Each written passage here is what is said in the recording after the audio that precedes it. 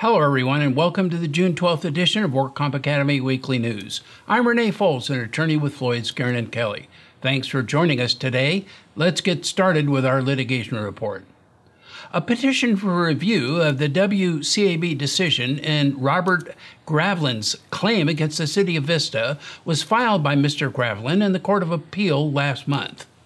The disputed trial was to resolve issues raised by applicant's contention that one cumulative trauma case is properly applied to both the admitted injury to his skin and to his injury to the heart, and the defendant's contention that there were separate dates of injury for the injury to the heart and for the injury to the skin, and that the anti-merger provisions, presumably in reference to the provisions of Labor Code Section 3208.2, applied. Reconsideration was granted on March 27, 2017, and the work comp judge's decision awarding benefits in one case with one date of injury was rescinded in the split panel decision of Gravelin versus the City of Vista. New findings were entered that applicants sustained two separate cumulative injuries, one to the heart and hypertension, and the other to his skin. The different dates of injuries support separate awards of permanent disability for those separate conditions, which resulted in a lower dollar award of permanent disability for Mr. Gravelin. The June order dismissing his petition for review in the Court of Appeal seemed like the end of the road for his appeal, but the Labor Code provides that the first step in the appeal process is to file a petition for reconsideration when a litigant becomes an aggrieved party for the first time. In this case, Mr. Gravelin was not an aggrieved party when the work comp judge ruled in his favor and did not become aggrieved until March when the split WCAB panel reversed the decision of the judge, which was previously in his favor.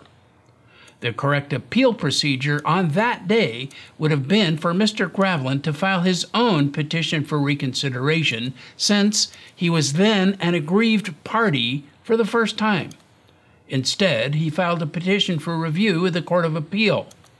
In response to his pending case in the Court of Appeal, the WCAB issued an order granting reconsideration on the board's own motion in order to further study the legal and factual issues he raised in the Court of Appeal. The WCAB notified the Court of Appeal of its order and requested that the pending petition be dismissed. So, Mr. Gravelin's case is now back at the WCAB level for further review on reconsideration. It will likely remain in this process for the next several months. Following the next decision of the WCAB, the aggrieved party, whoever it might be that at that point, will likely proceed back to the Court of Appeal asking it to hear the case. It can be assumed that a final determination of the apportionment issue will not be resolved until 2018 or perhaps even later. The California Department of Insurance has reached a settlement agreement with Berkshire Hathaway subsidiaries in the Shasta Linen case, which found the carrier's policies to be in violation of CDI regulations. The settlement includes a dismissal of the petition filed by the insurers appealing the decision so that the Commissioner's administration decision in the Shasta Linen case will continue to stand as a precedent. The company will, however, continue to sell a revised version of its controversial workers' comp insurance policies to California employers. The revised version will contain disclosures about the financial risks of the company's reinsurance participation agreements, also known as RPAs. Workers' compensation insurance was partially deregulated by the legislature in the 1990s. And as a result, the Insurance Commissioner has only limited authority over rates and product features. The Commissioner's regulatory authority over workers' compensation rates is limited. The rates must be sufficient to make sure the companies remain solvent. The rates cannot tend to create a monopoly in the market, and they cannot be unfairly discriminatory. Nonetheless, workers' compensation insurers are required to file their policy forms with the Department of Insurance for review. However, the Commissioner has very limited authority over the product features. In May 2016, in response to a complaint by Shasta Linen, the commissioner determined that the California Insurance Company and Applied Underwriters, both subsidiaries of Berkshire Hathaway, were selling a workers' compensation product with illegal side agreements that modified the obligations of the parties under the approved policy. Such agreements, known as reinsurance participation agreements, require Department of Review and approval.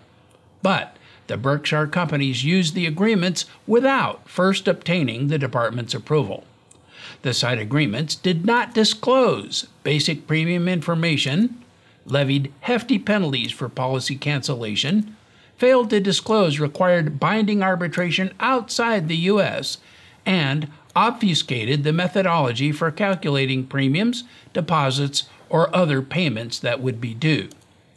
The department concluded that Applied Underwriters was trying to avoid regulatory oversight. The settlement effectively constitutes an acknowledgement that rates and supplementary rate information must be filed with the department consistent with long-standing insurance law. The settlement includes new disclosures that will provide policyholders with key details regarding the product. However, the California Department of Insurance claims that even the revised products are not appropriate for businesses unable to adequately evaluate the pricing, obligations, and risks of such a complex product. The department advises any employer considering such a complex product to consult an expert with legal and actuarial expertise in workers' compensation products. And now our crime report. The Orange County District Attorney's Office filed felony fraud charges against 10 attorneys and 6 others in what prosecutors say is a massive workers' compensation referral scheme with more than 33,000 patients and an estimated $300 million plus in insurance payouts.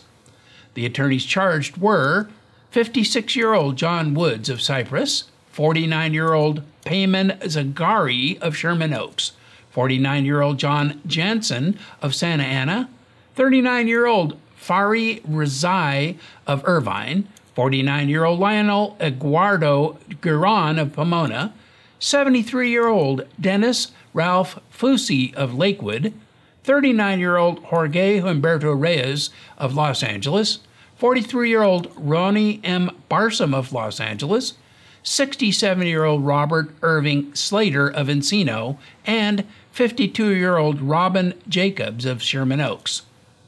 The alleged cappers charged on the case are 31-year-old Boris Mikhailовich Didymov of San Diego and 42-year-old Soradia Veronica Castro of Imperial Beach, 31-year-old Tanya Arguello Placencia of Tustin, and 30-year-old Dolce Gallegos of San Ysidro.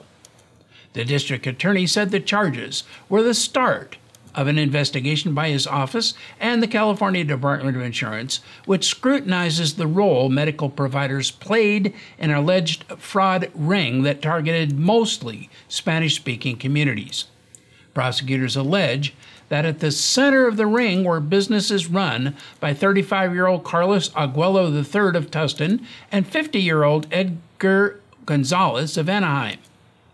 In 2005, Arguello formed an advertising company, Centro Ligo Internacional, which prosecutors accused of setting up illegal contracts with 20 to 30 attorneys who focused on workers' compensation and personal injury. The attorneys allegedly agreed to contract with companies owned by Arguello and Gonzalez in return for employees, known as cappers, delivering the attorneys a minimum number of clients per month. Attorneys are allowed to advertise, but the use of cappers to directly recruit for lawyers or medical providers is against the law.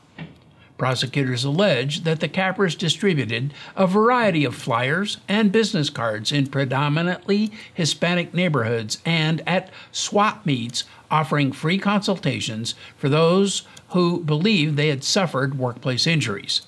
Those who called the listed toll-free numbers reached a call center in El Salvador. Prosecutors allege that within 48 hours, cappers sent recruiters out to the prospective patients' homes to have them sign legal papers without any contact or input from actual attorneys. Prosecutors allege that the attorneys paid the cappers monthly fees for the recruitment efforts, while the attorneys received a percentage of the settlements from the insurance companies. No medical providers have yet to be charged, but investigators are looking into the possibility that some may have paid for patients recruited by the cappers. The 16 who are charged face a variety of felonies, including conspiring to refer clients for compensation, referring patients with reckless disregard for the commission of fraud, and insurance fraud. A Murrieta woman is accused in an insurance fraud case that allegedly netted her more than $230,000. 34-year-old Brooke Elizabeth Best Freeman operated Best New Life Recovery, a licensed alcohol and drug treatment program in the Murrieta and Temecula areas. The charges against Best Freeman include 4 felony counts of insurance fraud and 1 felony count of solicitation or referral for purposes of insurance fraud, which is sometimes known as capping. She is also facing a sentence enhancement white-collar crime allegation. Her co-defendant, 49-year-old Robert Kramer of Lake Elsinore, is charged with 1 count of referral of a client for purposes of insurance fraud and is the alleged capper in the case. He remains at large. According to prosecutors, Best Freeman came under investigation last September after the district attorney's office was contacted by fraud investigators from HealthNet Incorporated, who had flagged multiple billings from the defendant's businesses. Prosecutors allege that Best Freeman submitted claims to HealthNet and Cigna for treatments that were never provided to patients. The defendant also allegedly misclassified other services, forging or otherwise altering documents to commit acts of fraud. Kramer, the alleged capper, was tasked with finding prospects willing to go along with the conspiracy. According to the prosecution, he was promised $2,000 for his part. HealthNet allegedly lost nearly $200,000 paying the alleged bogus claims, while Cigna suffered a $36,000 loss. The DIR and its DWC have suspended Pasadena psychiatrist Jason Hui Tek Yang from participating in California's workers' compensation system pursuant to newly enacted AB 1244. Dr. Yang was convicted in Riverside County Superior Court for his involvement in an insurance fraud conspiracy that referred patients for unnecessary care to justify workers' compensation billing. He was implicated in a second round of charges that expanded a Riverside County case against Payman Hediary, a chiropractor accused of masterminding a legal and medical scheme to maximize profits by recruiting injured workers and giving them a one-size-fits-all battery of medical treatments. Prosecutors claimed that Hediary ran an operation that paid people referred to as cappers $100 per patient to recruit injured workers who were provided the same medical care, regardless of their injuries. Hediary and 3 associates were initially charged in July 2014. Later charges were filed against an additional 6 people, including 3 physicians. The 26-page grand jury indictment accused Yang of referring patients for unnecessary care to justify billing for medical legal reports costing about $1,000 each. Several carriers were specifically named as victims. Dr. Yang is a 1995 graduate of the University of Southern California Keck School of Medicine. He was licensed in California in 1998, and his license is still active, with no records of disciplinary action. The DWC issued a notice of suspension, which Yang appealed. The appeal was heard last April by hearing officer William Gunn, who issued a recommendation, determination, and order on May 25. The recommended decision was adopted by the DWC Acting Administrative Director, George Parasato, and the suspension confirmed on June 1. Dr. Yang has over 2,000 1,000 active workers' compensation liens, with an estimated total claim value of more than $13.7 million. Nationally, workers' comp costs are lower than they were 10 years ago, but fraud remains a big problem. And according to the report in the Business Insurance, many of the prosecutions were in Southern California, including a $580 million fraud involving kickbacks paid to chiropractors and doctors connected with the Pacific Hospital of Long Beach. Bill Zachary, the San Francisco-based senior fellow at the Sedgwick Institute, a research arm of Sedgwick Claims Management Services, says that case was a turning point on showing how we can stop pervasive medical provider fraud in California. The current crackdown on workers' comp fraud in the state started with Senate Bill 863, a workers' compensation reform enacted back in 2012. The measure provided a framework for developing an anti-fraud strategy by creating the Independent Medical Review and Independent Bill Review process. An investigative series in early 2016 claimed that certain physicians who were banned from treating within the Medicare and Medicaid system were simply moving their practices, including some of their fraudulent practices, into the work comp system. As a result, in 2016, two measures targeting fraud were passed, Assembly Bill 1244 and Senate Bill 1160. And more legislative action to stifle fraud in this state is expected. In March, State Assemblyman Tom Daly requested an audit for possible fraud in the state's work comp system. Results of the audit are expected this next October. And at the beginning of the year, the California Department of Industrial Relations made workers' comp fraud a top priority. And combating healthcare fraud will continue to be a priority for Jeff Sessions-led Department of Justice. In a May 18 speech at the ABA's Institute on Healthcare Fraud, the Department of Justice Criminal Division's Acting Assistant Attorney General Kenneth Blanco said that Attorney General Jeff Sessions feels very strongly that healthcare fraud is a priority for the department. Blanco called healthcare fraud despicable and said the investigation and prosecution of healthcare fraud will continue. The department will be vigorous in its pursuit of those who violate the law in this area.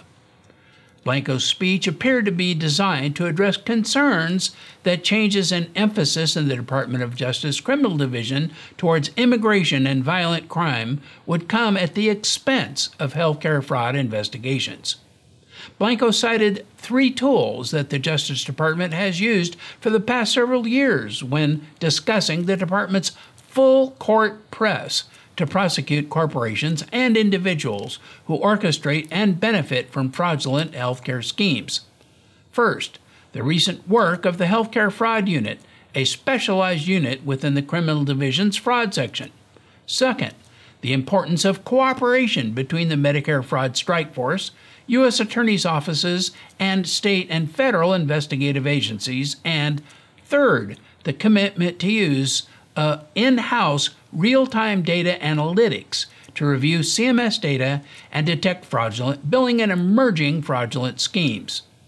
To illustrate his point, Blanco highlighted recent enforcement actions by the DOJ's Healthcare Fraud Unit against a number of companies and individuals. And in medical news, John Carlisle, a consultant anesthetist at the Torbay Hospital in the UK, used statistical tools to conduct a review of thousands of papers published in leading medical journals. While a vast majority of the clinical trials he reviewed were accurate, 90 of the over 5,000 published trials had underlying patterns that were unlikely to appear by chance in a credible data set. Some of these errors may be the result of misinterpretation, statistical error, or plain simple mistakes. But Carlisle also noted that it's likely that some of the research in question may have been deliberately falsified. He published his result in the June issue of the medical journal Anesthesia. The tool works by comparing the baseline data, such as the height, sex, weight, and blood pressure of trial participants, to known distributions of these variables in a random sample of populations. If the baseline data differ significantly from expectation, this could be a sign of errors or data tampering on the part of the researcher.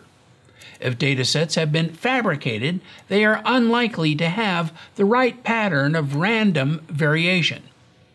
The new Carlisle screening tool has been developed in the UK and is now clear that it should be used by medical publications around the world. The detection of such anomalies in the case of Japanese scientist Yoshika Fujii triggered an investigation a few years ago that concluded that more than 100 of his papers had been entirely fabricated. And Fuji now has made 183 retractions of his voluminous research. The method has also been used by others to identify issues in more than 30 papers by bone researcher Yashiro Sato. The recent June study identified 9 trials that had skewed baseline statistics, 43 of which with measurements that had about a 1 in a quadrillion probability of occurring by chance. The published review includes a full list of the trials in question, allowing Carlisle's methods to be checked out, but also potentially exposing the authors to criticism. Relevant journal editors were informed last month, and the editors of the 6 anesthesiology journals named in the study said they plan to approach the authors of the trials in question and raise the prospect of triggering in-depth investigations in cases that could not be explained. The flagged studies came from 8 journals, including the New England Journal of Medicine, Anesthesia, and the Journal of the American Medical Association. Over the past decade, the U.S. has undergone an opioid epidemic.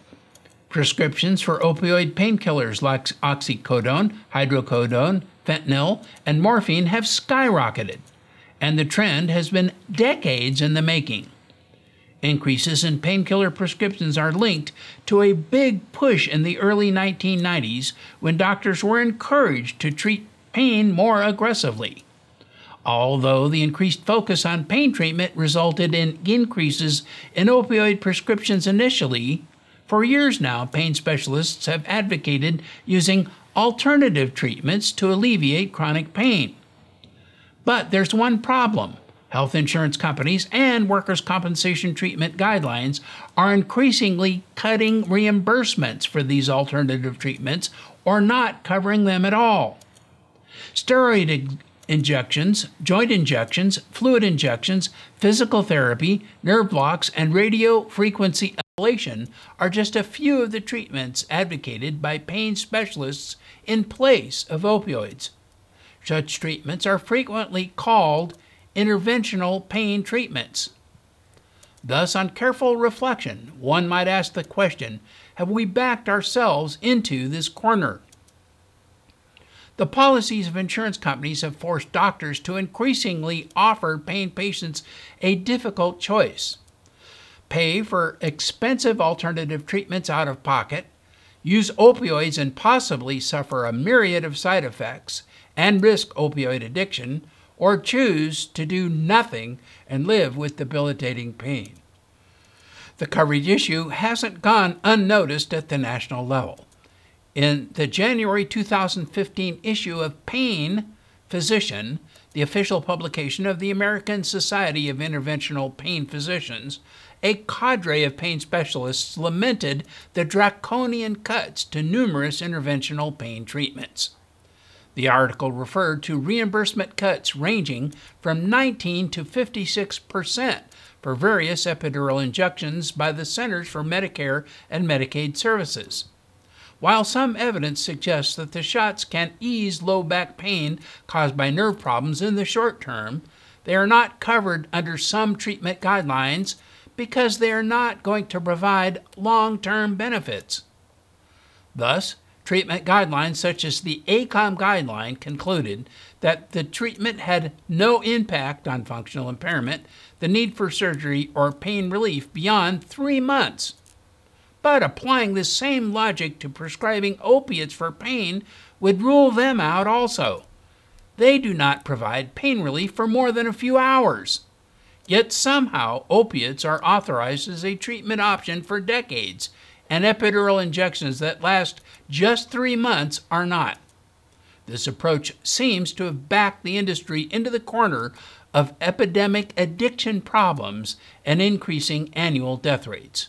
Maybe it's time to rethink the cost versus benefits of pain treatment alternatives. And that is all of our news and events for this week. Please check our website daily for news updates, past editions of our news, and much, much more.